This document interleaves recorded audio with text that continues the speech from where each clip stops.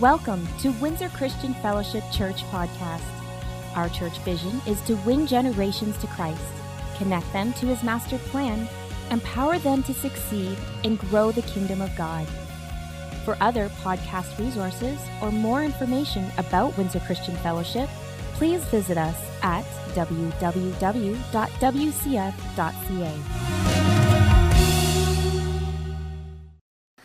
And we're going to go right into the Word of God. I want you to turn in your Bible, if you will, to the book of 1 Peter chapter 5. We know that Peter was tempted severely. We know that in his writings he shares about the temptations that man goes through. James, the stepbrother of Jesus, the one that Mary and Joseph had, also spoke about the temptations. Know that it's not God the one that's just doing the tempting, leading in that way of temptation. We know that God does prove our hearts, and He even says, even in the tithes and offerings, that we are to prove God in that there area. But there's a big difference between the proving and the tempting.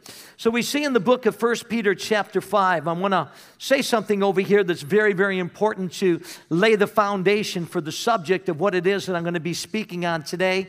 And we're going to be speaking about the unspoken hero. And the unspoken hero is probably one of the most, if I was to ask probably 90-some% of the people inside the room who the unspoken hero, they would tell me different ones from the Bible.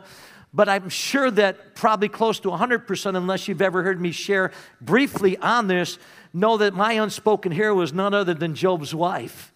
And the scriptures only speak one statement about this here individuals that it says about her. There's many other things that are brought out that we're going to see that are implied and are strongly substantiated from the scripture. But she doesn't tell us where she's from. We don't know her parents, who they were. We don't know the town that she came from. All we know is that, and we don't even know what her name is, all we know is that Job was married. Come on. And he had a wife. And she was known for one statement in the heat of the battle and in the grief and the agony and despair that she was in. She came to her husband who was walking in integrity, walking uprightness. And she said, Job, why don't you just curse God and die? Why don't you just give up in life and just die? How many know when you're already down, that's probably not the most encouraging word to say?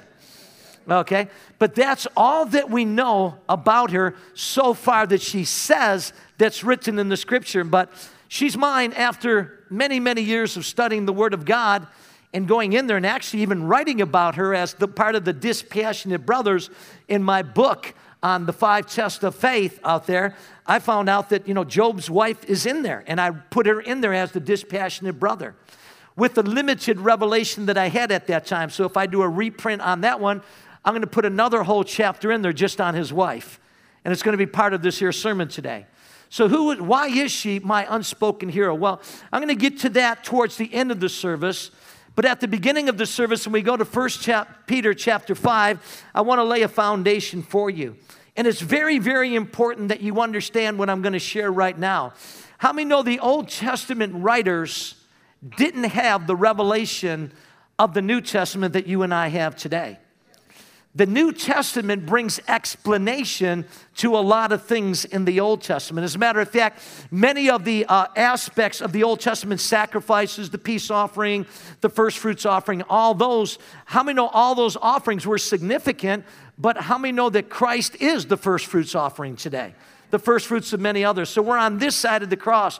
But in the Old Testament, they had limited understanding of the spiritual battles that were going on. Just like today, there's many that are even here inside the church that have limited understanding of the arena and of the world that we're living in today. There's concepts that people have of God that go totally contrary to the Word of God. How many know it's not God, but how many know it's the thief that comes to steal? Come on. To kill and to destroy. We know that from the scriptures in John 10:10. So if it's stealing from your life, if it's killing from your life, if it's taking from your life, paralyzing your life, you know that it's not God doing that to His beloved children. Come on. In the same respect, we can see in the book of Acts chapter 10 the summary of the Apostle Peter when he was over at Cornelius, the first Gentile converts that came into the church world. And he actually spoke and summarized the whole works of Jesus from the Gospels. And he said that it said how God anointed Jesus of Nazareth with the Holy Ghost and power, who went about, come on, doing what? Doing good and healing all that were sick and oppressed of the devil. So he was able to summarize where the pain came from. He was able to summarize, and he's the one that shares about the thief. He's the one that shared about the trials that we go through out there and how the evil one. And so in his letter over here in 1 Peter, he gives us some specific details, and he's not blaming God for his trials. He's not blaming God for the problems because he recognized some things that were going on. Are you all there? And so it's very important that you understand this as we start, that Satan is a legalist. And Satan needs legal entry to just put harm and to inflict upon a believer today. How many know that? And if you don't understand this here aspect, then you're going to become very confused as a believer in life. And if you believe like many things, we just throw everything up in a potpourri and we just put everything in wherever it lands and we say, well, this is God and this is not God. And there's people even in this room that are probably mad at God, or you might not say it out loud, but there's thoughts that you don't believe that God is faithful. You don't believe that God is just. You don't believe that God is fair. You don't believe that God is trustworthy. And basically in life, we've learned that bad things happen at times to good people. And you're going to learn that. Why? Because we live in a fallen world, and what we realize is that Satan is a legalist, and he's looking for points of entry. I asked a few months back about how many in here, after I had preached a message on bitterness in here, and how many, the hands that went up was shocking. It was probably over 50% of hands went up in the church in both services. And people came up and the altars were filled as we ministered God's grace to them. But the reality is, how many know that the enemy is looking for opportunities to inflict harm into your life? He's looking for cracks to look for inside of your life. And he's also looking for lures that he will send out there in bait that he can get you to take so that he can pull you away from your love relationship and your walk with God, but not just with God, with one another, because usually the temptations that the enemy brings our way is usually relational temptations. Jesus said, and forgive us our trespasses as we forgive those who trespass against us. And then he said, lead us not into temptation. Well, what's the lead us not into temptation, but deliver us from the evil one?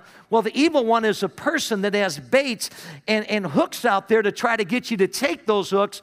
As a strategist, the enemy is there to try to strategize who it is that he can use in your life to push your buttons so that he can pull you right in. And many people aren't even aware of that, of this battle that is going on in the spiritual realm. We also recognize that he's called the accuser of the brethren. It will not be until the book of Revelations is being fulfilled. And I believe we're in the beginning point of that now. And I'm not here to argue with individuals of the last, or the middle, if you want to call it 14 chapters. I believe they're beginning to be fulfilled right now. I'm really studying the seals right now, the bowls and the judgments that are actually coming on the earth. And there's a lot of parallels that I can see, and cautious about saying some things, but yet understanding that we're living in a very serious time in history. How many know that? The world knows it's going on. There's incredible fear that's in the world. But how many know that people should not be in fear, okay? Now, what I want to state with you right now is that when we go to the book of Job is you need to have this here down and understand this here. Around a believer's life, there's a hedge. If I didn't believe this, trust me, I would not be in this pulpit today.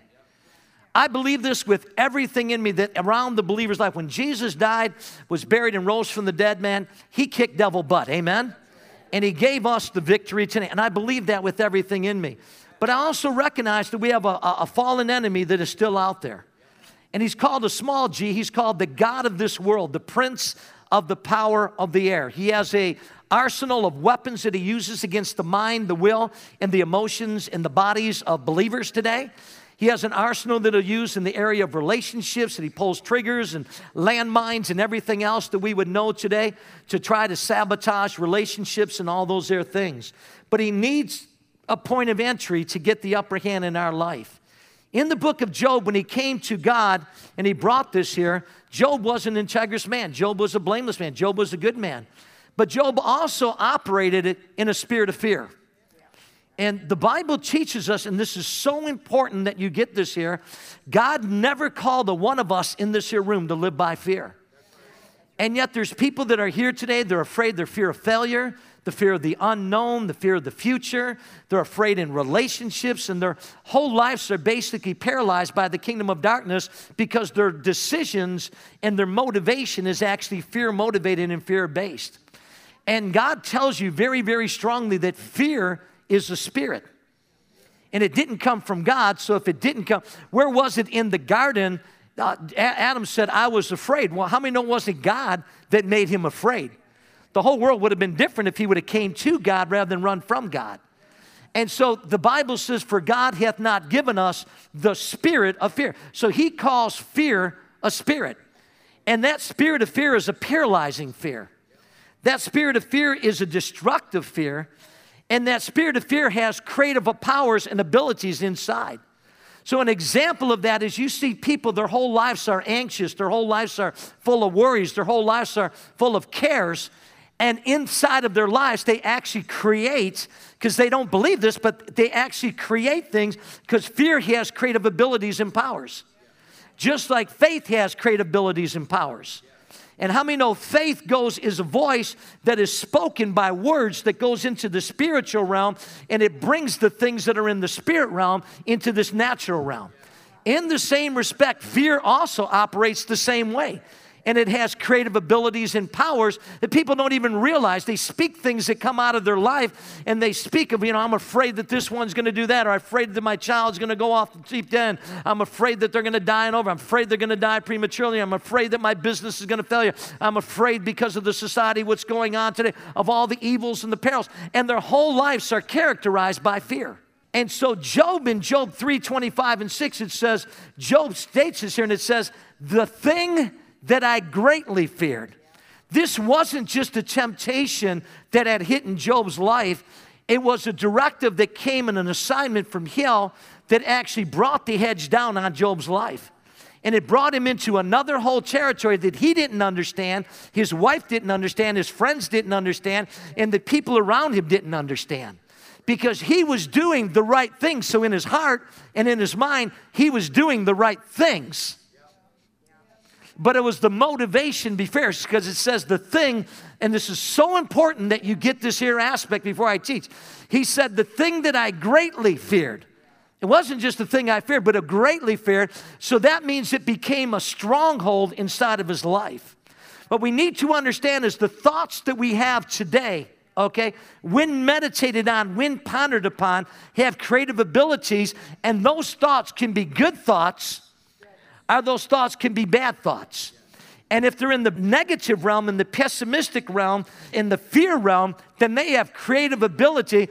And Job said this here. He said, the thing that I greatly feared, the all-consuming things that I've been thinking of have come upon me. So the creative ability came to Job. Now that's the foundation that I need to lay for you as we go in to the book of Job in just a few moments, because we're going to be speaking about this unspoken hero, and you need to know how she got out of the thing that they did. So in 1 Peter chapter 5, we need to move along. It says, so humble yourselves under the mighty hand of God. And it says, and at the right time, notice what he's going to do. He will lift you up. And how's he going to lift you up? In what? In honor. But then he tells you the first action of what he wants you to do. Come on now. He says to give all your, worries and what else? And cares to God. For why? Why? For he cares for you. Listen, if you're carrying the worries and the stresses and all the cares, okay, of people, if you're carrying all the worries and the cares of this here world, and your whole life is characterized by worries, how many know this is Peter that's writing this here? And you don't give them to God, or if you give them to God, then you go and you pick them back up. The enemy has already got a crack inside of your armor. So let's go to the next verse, if we will, in 1 Peter chapter 5. So what does God say in light of the cares, in light of the worry, in light of the fear, in light of distraction? He says, stay alert. Don't take that verse into its context and start in verse number 8, because verse number 7, stay alert from what? From the worries and the cares that come to smother your life. Stay away from the distractions. Stay alert from these here things. And then watch out. Watch out for what? Come on. Your great enemy. How many know there's an enemy of my soul and there's an enemy of your soul? And what's an enemy? One that is opposed to every good thing that is going on inside your life. If you don't even realize that you are a target now from hell because you're an enemy. And before, when the devil had you, how many know he didn't have any issues with you? He already had you. I've heard Christians say this, I never had problems until I started going to church. Never had problems until I started speaking forth His Word. Well, welcome to the Word. That's the confirmation that you're in the will of God. It's the confirmation that God started something good. It's the confirmation that what He started is a good work, and He's going to complete that good work right up into the day of. It's a confirmation that you're already an overcomer. It's already a confirmation that you have a mandate from heaven to live by faith and not by sight. It's confirmation that the Bible says in everything, give thanks, for this is the will of God. Whatever circumstances come, give thanks, for this is the will of God, because it's a confirmation that you're on the right path and you're on the right track, and the enemy wants to lie to get you off that track. So it says the devil. Well, what is it about the devil? Well, there's two Greek words, and one is dia and the other is bolos. And when you look at these two words and you put them together, the word dia literally means thorough, and it speaks about penetration. It speaks about not just a hook, but it speaks about a hook that gets your attention, and then you take that hook, and then what happens, it gets inside of you. And that's what I'm speaking. This isn't just a fleeting worry. This isn't just a fleeting care. This isn't just a fleeting fear that came across Job's path. This is a deep, deep wound now that got inside of his life that affected his own manner of thinking and his own manner of believing. And the second word is balos. So it's the word dia that speaks of thorough penetration. And then the word balo, and it means to throw. It means to throw slander at, to hurl against, to deceive. It speaks about that which is cruel, that which is ill-tempered. It speaks about that which is false, that which is unjust. So what the enemy does is he hurls things against your minds to weaken you to the point that you let your guard down and you're no longer staying alert. Because once in a weakened state, he's got you where he wants you to be. And that's when he launches his all-out attack against your mind. Now, if you don't understand the battles going on, then he's already got you there. Or if you just believe that when we talk about the devil, we shouldn't be talking about the devil. No, the Bible says we are not ignorant of his, and it uses personal pronouns to speak of his devices, his strategies, his ways, his accusations, his deceptions, and his temptations. So if you don't understand that the enemy is a strategist, the enemy is a legalist, he's already got you where he wants you to be. And if you don't understand that the battles are going on around you, he's got you where he wants you to be. If you're in a lull into a sleep and you just come to church on a Sunday morning, or you just check in on a Sunday morning and you check out the rest of the week with your spiritual journey, he's got you where he wants you to be. The enemy's got these snares and these pits and these traps, and he wants to pull you off the assignment that God has for your life and for my life. Okay, now I said all that. I've noticed in the journey, and I've been on this path now with God for 41 years. And I've noticed something in the journey of life, that there are seasons that we all go through. There are seasons of hits that we go through. There are seasons of temptation where it just seems it increases more than the normal. There are seasons, listen very carefully, of just, you want to just let down your guard. There are seasons that come our way at different times, and it's usually when things are going very well, or it's usually at times when things aren't going so well. And the enemy just strategizes in, and he knows your weaknesses, but he also knows the pinpoints of things that he can hit inside of your life to get you to trigger so that something can happen in a reaction that brings a response that is not honoring God. The hardest hits against my life. And I look back and I look over these here 41 years. And I look back and I look at the person that I've become. And I look at some of the things that I had to go through that I didn't like when I went through them. But I look at them today and I'm saying, you know, God, those were the things that made me the person that I am today. They were the things that strengthened me. They were the things that helped me. Amen. And the biggest missiles that were sent against me to take me out so far in the journey has been that of betrayal. Because when you're a relational individual and you like to connect with individuals, the area that he's going to hit is in the area of betrayal. And betrayal speaks of in violation of trust. There can be no betrayal unless there was first trust. So I'm the type of person, I like to make friends with people. I like to trust. My daughters just like me in that their area. But how many know we oftentimes can set ourselves up because betrayal can't come unless there was first trust. And so I've learned this here. That's how the enemy hits against us, okay? Or through slander, or through misrepresentation, or taking what we have said and twisting it. I can't tell you how many times over the years, even on tapes and all the technology that we had, people actually hear something that wasn't said. And they come in and they come in and they're arguing with me, and I'm like, I didn't say that. You didn't hear what was said. And they say, yes, I did. And so I just got the desktop to get the tape, and I bring the tape in, and I played that part of the sermon. And they said, man, I heard something different. Well, how many know, listen very carefully, and I'm going to just make a brash statement right now. To the pure in heart, how many know all things are pure?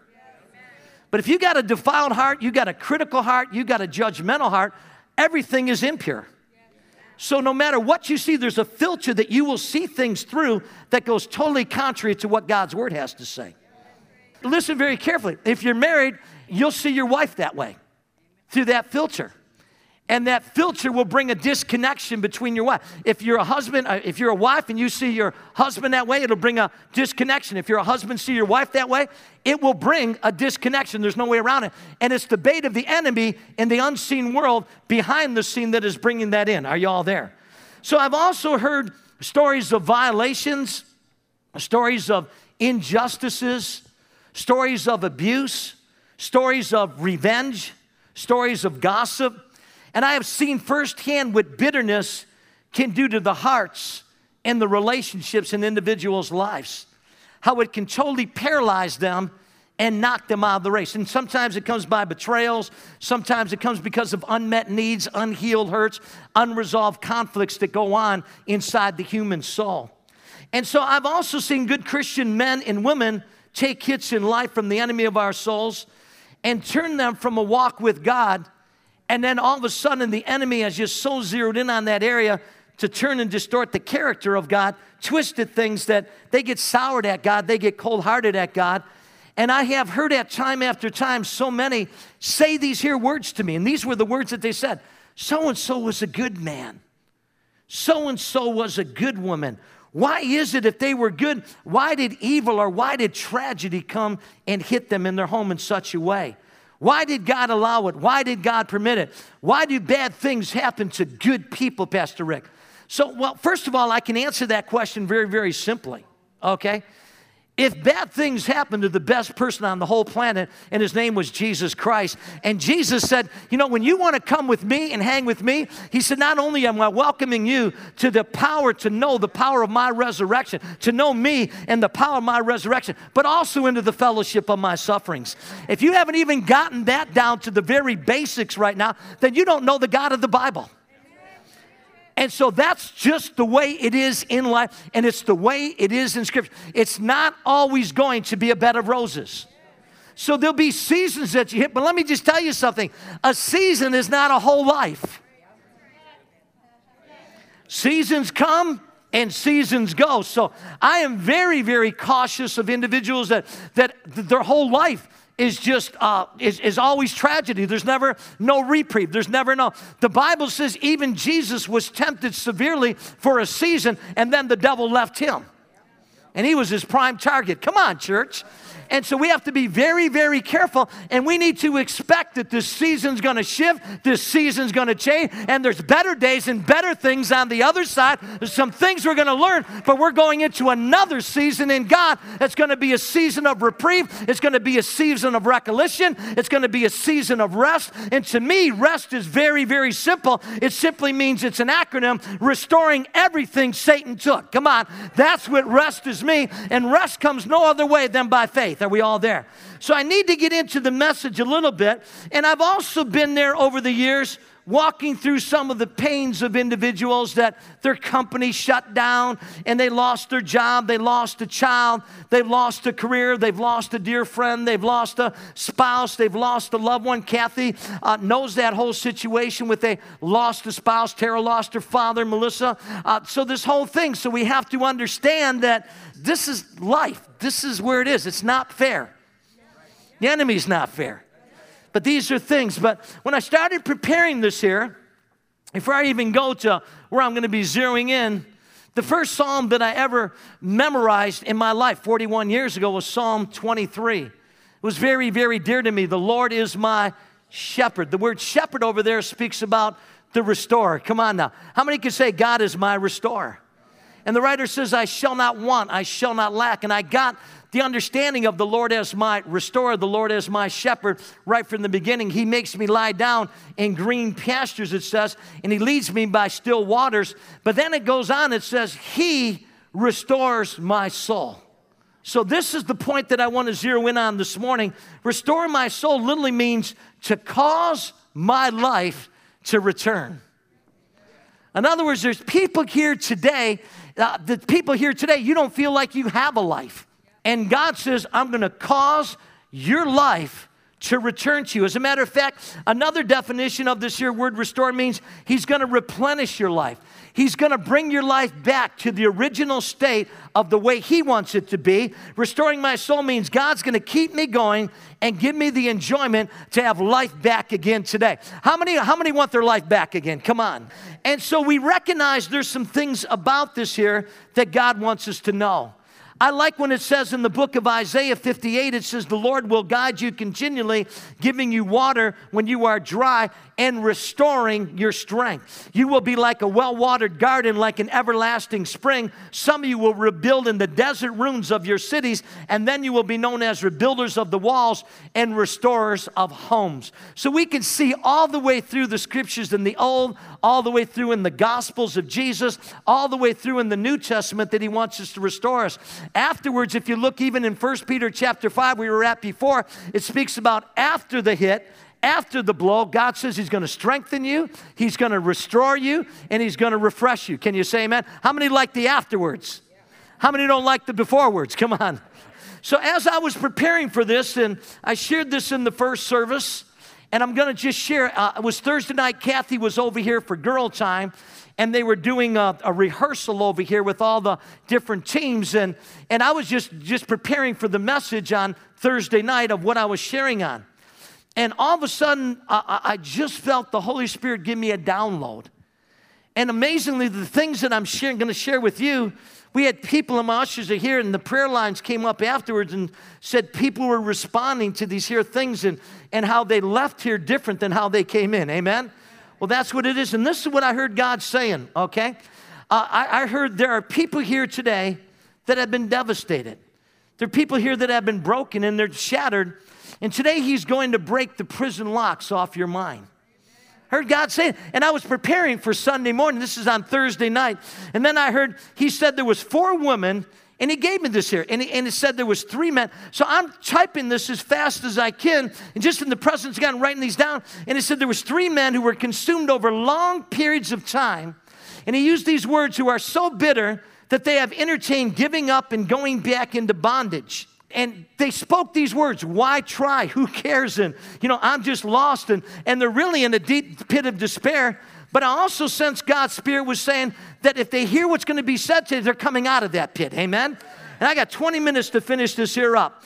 And then I heard the Holy Spirit say this here, that the root of rejection was so strong in several people that are here, and they could be those watching by live stream, that they actually felt like they were dying, and the enemy had roared against their minds over and over with these words. And I heard it 3 times, loser, loser, loser. And I actually saw something, a picture when that came to me, and I'm typing this here down, was when my grandfather, Shematero, had passed away. My daddy had asked me, I was 10 years old, and he had asked me to come to the hospital with him. And I'll never forget going into that room over there, and they had all these big machines, and they had all this oxygen on. My grandfather was a smoker, and he had emphysema, and he was in his last days, and my daddy wanted me to come in to go with him. And so I went, and I freaked out, man. I freaked out. I just saw him that day in all these machines, and he's trying to breathe, and you could hear the wheezing that was going on, even with all the oxygen going in. And the next day was when my grandfather died. Okay, and it had a lasting impact in my life. And I felt to just say that that's what this rejection feels like, that you can't get another breath. It just seems like you're dying on the inside. And God said he brought you here because he's going to give you life today, amen? And then the Holy Spirit said that there were people here today that have had panic attack after panic attacks. I've never had a panic. I don't know what that actually means. But it said they're increasingly stronger and stronger. And the Holy Spirit said he's here today to deliver you, and he's going to restore your soul. And then I heard there's a former clergyman. And I didn't know if it was the pastor. I didn't know if it was an evangelist. I didn't know who it was. But I just got, there's a former clergyman that's watching today who felt they have failed so miserably and have become quite cynical. And God said to me, he said, if you will allow the forgiveness towards yourself, you will stop the spiral plunge and things are going to turn around inside your life. But the bitterness and unforgiveness is not towards us, it's towards yourself. And God said, that's a rut that you've been in, and it's gone on for a long time, and he wants to pull you out of that. And then lastly, I got this here that he said there was 2 couples that were here that literally have said it's over. And you were just working at the time, okay, in your minds, on how you were going to break it to the kids. And you're here today or watching by live stream. And the Holy Spirit told me that restoration is here and that the Holy Spirit's going to melt down years of hardness of your heart. And there's going to be a new ignition of love. There's going to be a new forgiveness and mercy that's going to flow today, okay? And it's going to shift the lie off your minds. And his peace will flood the inside of the 2 of you. Can you all say amen? And then we go back, listen carefully, to the book of Job. It says, when Job prayed for his friends, the Lord restored not some, but his fortunes. In fact, the Lord gave him twice as much of all the possessions that he had. The Lord gave him the double. So what is the characteristics? And I have to go quick on this here. The characteristics, and then I want to start the message. Is that okay? How am I going to get into this here? You just watch, okay? He's persistently, it's a person that needs restoration, is a person that's persistently down.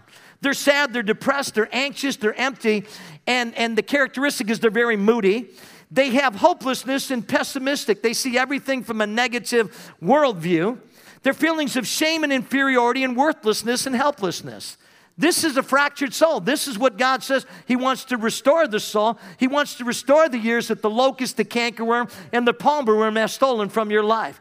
It speaks about they're tired all the time and they have decreased energy. It speaks about they're fatigued and they're like a depleted Energizer bunny, okay? And they have difficulty concentrating. And decision-making that was easy at one time has now become very complicated and they become confused. And they have trouble sleeping and broken sleeping patterns. They can sleep 10 hours, and yet they wake up tired. And then their appetite can go either one way. They stop eating or they're eating too much. And then the last one was thoughts of despair, quitting and running away. They no longer want to get engaged. They're restless. They're unsettled. But everybody look at someone and say, he's here today to restore your soul and to start you living day by day. Now, for time's sake, I'm going to go to the book of Job, chapter 1. Everybody go over there for a moment.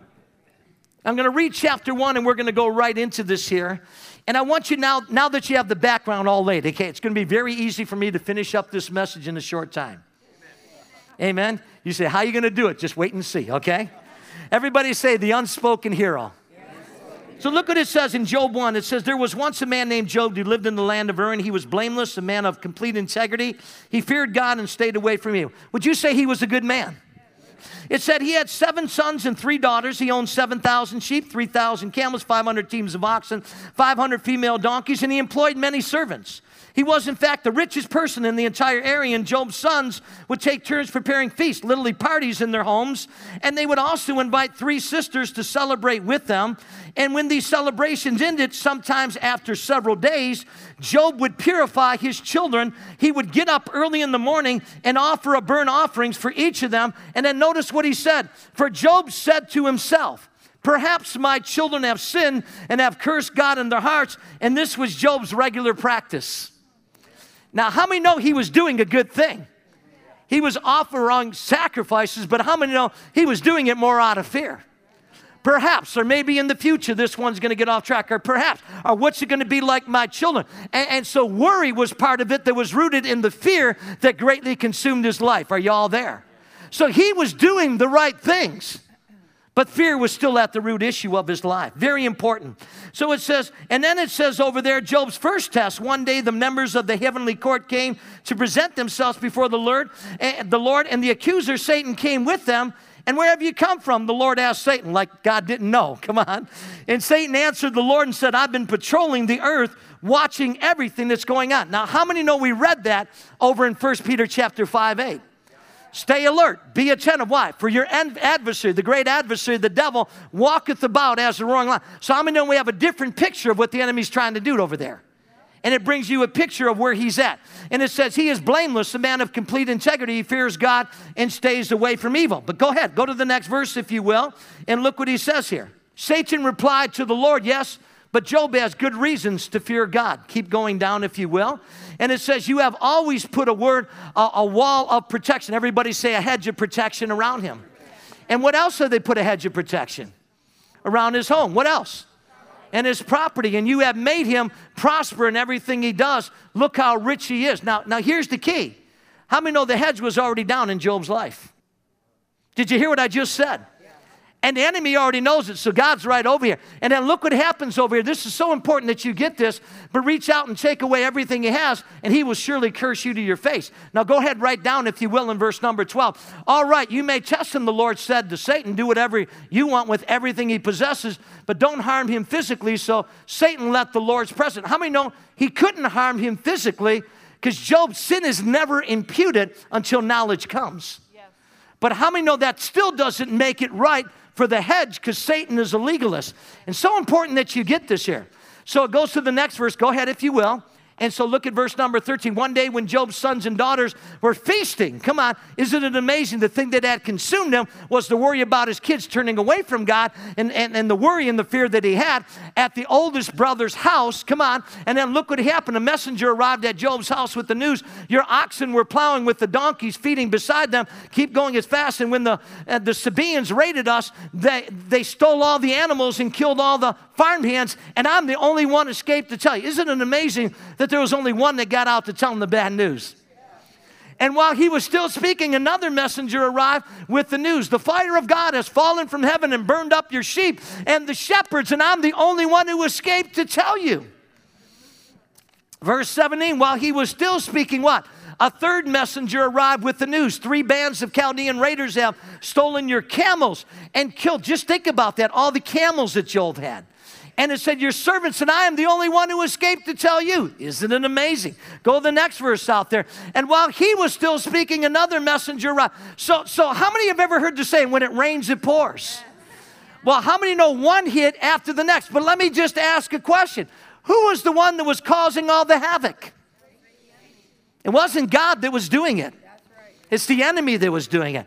While he was still speaking, another messenger arrived with the news. Your sons and daughters were feasting in their oldest brother's home. And then look what happened over here. Suddenly, a powerful wind. Was it a hurricane? Was it a tornado? We don't know what it was. But it swept in from the wilderness and the house on all sides. And the house collapsed. And all your children are dead. And I'm the only one who escaped to tell you.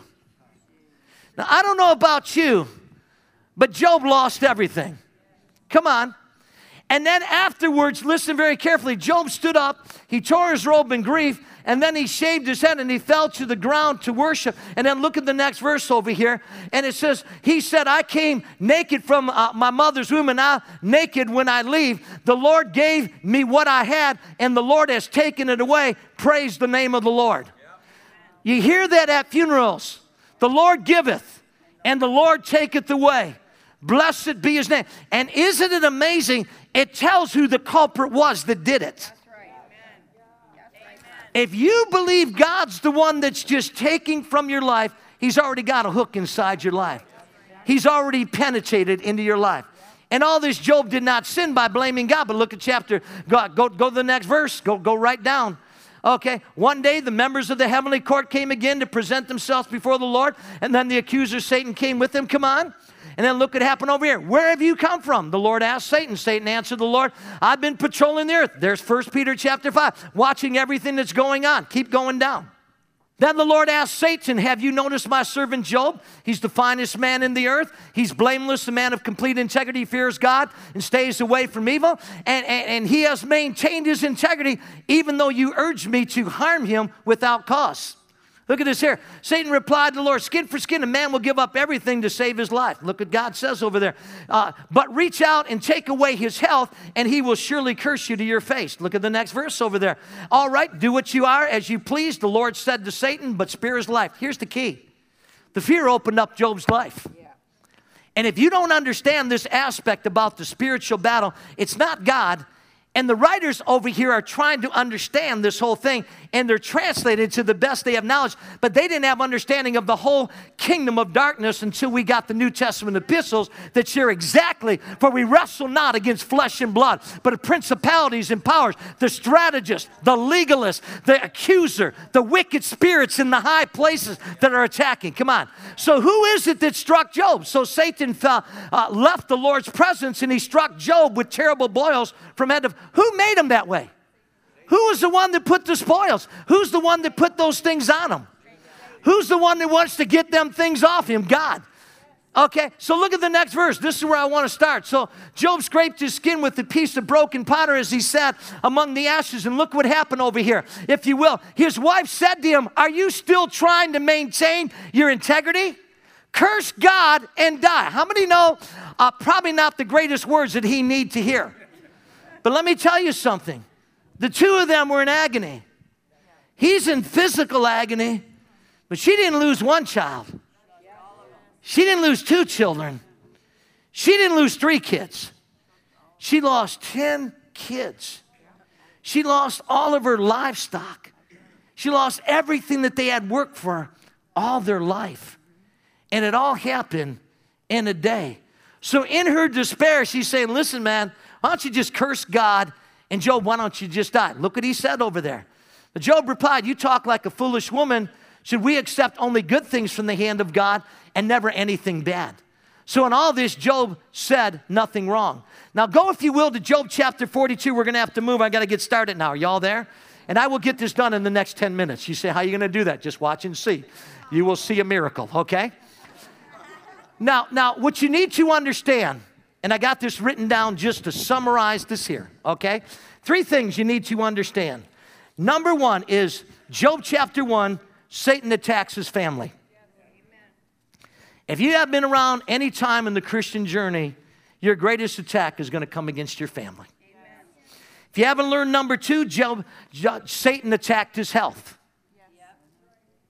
Okay, I'm not going to get into the details about the health attacks that I had a few years back. God turned it all around. God restored, and I'm on the mend. Can you all say amen?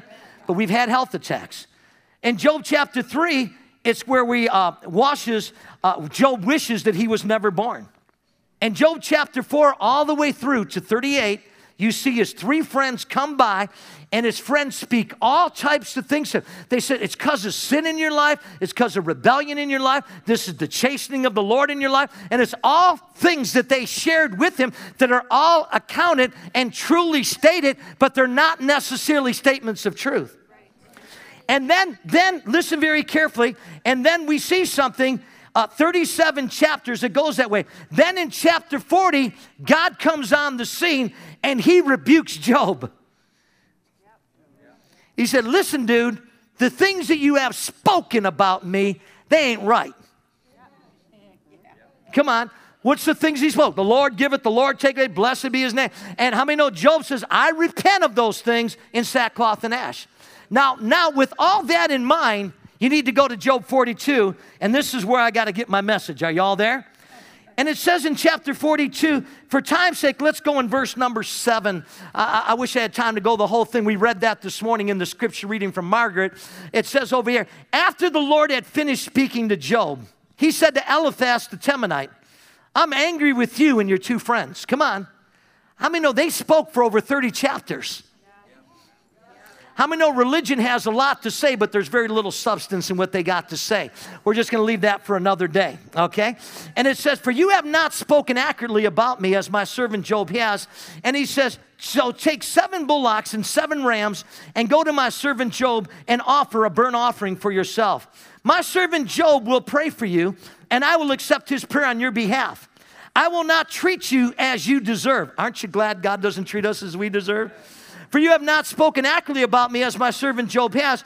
Now we already know Job already made it right for the things he said. Okay? And then Eliphaz the Temanite, Bildad the Shuhite, and Zophar the Naamanite did as the Lord commanded, and the Lord accepted Job's prayer. How many know that those guys came and put condemnation, put shame and guilt upon his life? And let me just state it. There's Christians that do the same thing today. There's Christians that are very quick to speak and to judge things that they don't know what's going on. Rather than come alongside and say, listen, man, I'm going to help you get through this thing. Come on, man, I'm going to pull you out of this here pit. Come on, girl, you're coming out of this here rut. Come on. And how many know we need encouragement? We don't need the discouragement from the Job's comforters, all right? There's another whole message. I don't have time, but in these next minutes, hang on. So it says, when Job prayed for his friends, the Lord restored his fortunes. In fact, the Lord gave him twice as much as before. I just wonder how many today have been hurt, have been burnt, have been betrayed like myself, and others have been betrayed. I just wonder if you started praying for those there people, if God would not restore and turn things around inside your life. And maybe he's just waiting for a response, but there's a point that I want to get on. It said, then all his brothers and sisters, former friends, came and feasted with him at his home, and they consoled him and comforted him because of all the trials that the Lord had brought against him. We recognize who's the one that brought against him? Satan, thank you. And each of them brought him a gift of money, and come on, what else? And a gold ring, okay? And then look what happened over here in the next verse, 12. It said, so the Lord blessed Job in the second half of his life, even more than in the beginning. For now he had 14,000 sheep. How many did he start off with? 7. He had 6,000 camels. How many did he start off with? 1,000 teams of oxen. How many did he start off with? And 1,000 female donkeys. But look at this next part, because this is where I got to summarize the whole message. I'm going to have to do it in a hurry. He also gave Job 7 more sons, come on, and 3 more daughters. Now, this is the point that I want to bring out. Look at the next 3 names of daughters. He named his first daughters, what did he name her? Jemima. The second, Keziah. And the third, Karen-Happuch. Now, that might not mean anything to you right now, but in the Bible, it very seldom ever names the woman. Jesus had James, Josie, Simeon, how many know? All the brothers, and it says, and his sisters are amongst us. It mentions the ones with Keturah that Abraham had, all the males, and it mentions all the grandsons, but it doesn't mention the females. Over here, it's amazing. He named his first daughter Jemima, and the second Keziah, and the third Karen-Happuch. And then look at the next verse. It says over there about them, it said they're the most beautiful. Look at verse number 15. It says, in all the land, no women were as, come on, lovely as the daughters of Job, and their father put them into his will along with their brothers. And then look at 16. This is amazing what happened. Job lived 140 years after that, living to see 4 generations of his children and grandchildren. How many could say God restored everything back? But how did it all happen? It all happened with number 1, the first daughter that Job had. What was her name? The first one out there. Come on. The first one. Jemima. That's one thing to liken and have the serp of Aunt Jemima, but the reality is Jemima means day by day. When he named Keziah, he's speaking about the steps of restoration. And Mrs. Job and Job got together and they said, listen, man, we've been burned, we've lost it all, we've done it, but day by day we're going to get better. Day by day our hope is in God. Day by day we're going to move forward. Day by day we're going to progress.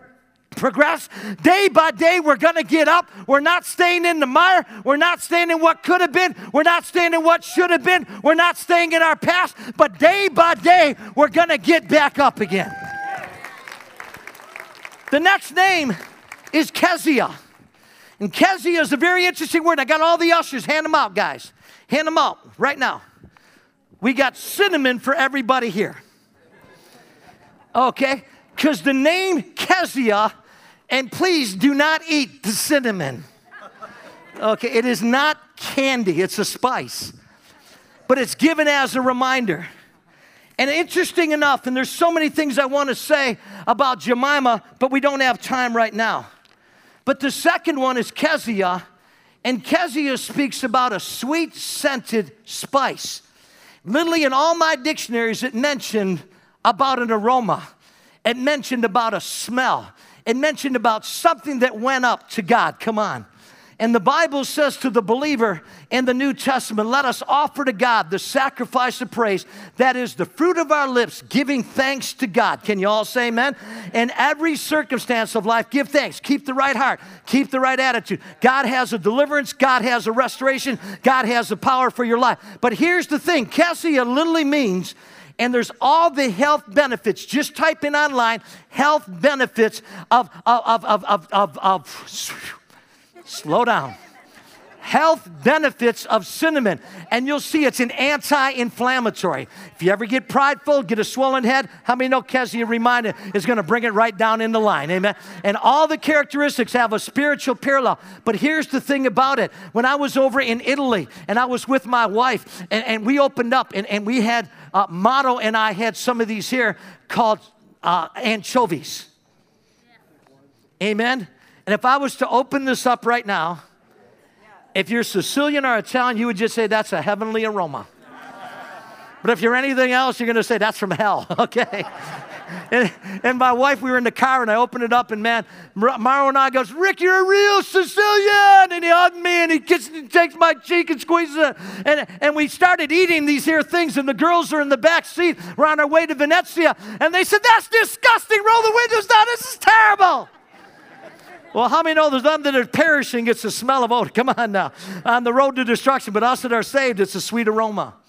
What I recognized about Kessia was there was an aroma of gratitude. After the dust settled, they started focusing on, it wasn't God. They started focusing on the goodness of God. Can you say amen? When I put this on, I spray it on. It's called Polo Black. I got Gucci, Tommy Hilfiger, and all the others. But when I put Polo Black on, my girl comes at me. Amen? There's an attraction to it. That smell just goes up. The best part of waking up is Folgers in your cup. And she just wakes up and just comes at. Come on now. Anyway, so I got one by the bed. I got one in the office. I got one in the car. I got one everywhere we go. So it's all there. We'll leave that for another day. Can you all say amen? So the point I want to bring is, what's the aroma that's attracting God, or is it attracting the demonic? Because I've learned that all our criticalness, all the murmuring and negativity, it attracts the kingdom of darkness. And it brings all the fruit of darkness to our lives. But Job and his wife came to the place where, yes, we're coming into rest. We're coming into contentment. We're coming into the place where we're picking up the pieces and going on with our life. For a woman to lose one child's enough, but for a woman to lose 10 at one, she is in pain. She's the unspoken hero. But there's one more that I have to make reference to you. Come on now. And put that up if you will. Her name is Karen. Listen to this here name. Karen Hapuch. Okay? Karen Hapuch. Okay? What does Karen Hapuch mean over there? Well, I'm glad you asked because you're so interested, okay? So it doesn't mean cinnamon. That's got two meanings to this here word. And the number one meaning to this here word is face paint. I said, what is this all about? So I started looking it up and going into all my dictionaries. And it literally means the woman got up and she started fixing up her appearance. She started putting makeup on, face paint. How many know depressed people, wounded soul people don't want to look good? They just want to stay where they're at. So she got up and she started putting the makeup on. And then she started, this is all Rick now, come on now, because I know that they had 10 kids. So she got over to Job and she said, Job, it's time for us to pick back up. Everything we lost was all stolen, but it's time to pick our lives back up again. Come on, boy, we're going to the tent tonight. We're going to the tent meeting tonight. We're gonna get it on tonight. Come on now. Now get upset at me, get upset whatever you want, but I want to just say something. Child number one means that they had to have it at least one time. Child number 2, they had to have it at least 2 times. I mean, I'm not a rocket scientist. I'm not a doctor. I'm not a psychologist. All I know is they had a time in the tent of meeting, and the 2 of them got their life back together, and they said, we're not staying in the rut of the past. We already brought the offering of gratitude to God. We're moving on with our life. We're going forward with our life, and we're going to have kids, and God's going to give us 1. And after he gave him 1, he gave him 2. After he gave him 2, he gave him 3. He gave him 7 sons, and then he gave him 3 daughters. Why? Because 7 is the number of divine completeness. 3 is the number of the Godhead. It was a miracle of God's grace that was released upon us. But it doesn't end there. The word Karen Kabuch, not only does it mean the restoration, not only does it mean face paint, not only does it mean put the makeup on, get in the tent, look good, put the sheets out there, so everything's going to be good. We're going to have a good night tonight. But it also means horns of plenty. What does that mean? Her strength came back again, which means the joy of the Lord, which is her strength, came back into her life. And horns were always the thing that the enemy, listen, that when you're going to war, an animal's horns are the things that go at the one that's attacking them. She got her horns back up again, and she took the enemy out, not just once, but 10 different times. That's why she's the hero of the Bible. Let's all stand to our faith. You may be here today in that valley, and maybe you haven't even taken the first step. Maybe God brought you here today to say it's time to get out of the rut. It's time to move forward. And if that's you, wherever you're at, I want you to take a step. Just take a step. Step out in the aisles, wherever you're at. Just take a step. Start moving forward again. Because the enemy's not going to keep you down any longer. I want everybody that's taking that step, everybody lift your hands up right now and say, God, I thank you today that God is good. I thank you that God is just. I thank you that God is faithful. Forgive me for all the concepts of God that go contrary to your word. God, this day, I bring an offering of gratitude today to break the enemy's lies, to break out of this season, to break out of that depression, to break out of that heaviness, to break out of that worry, to break out of that fear, and to move forward in my King. Come on now. And the third step, man, everybody look at something and say, shine. That's what that word Karen Kabuch means to me. Shine with face paint. Come on now.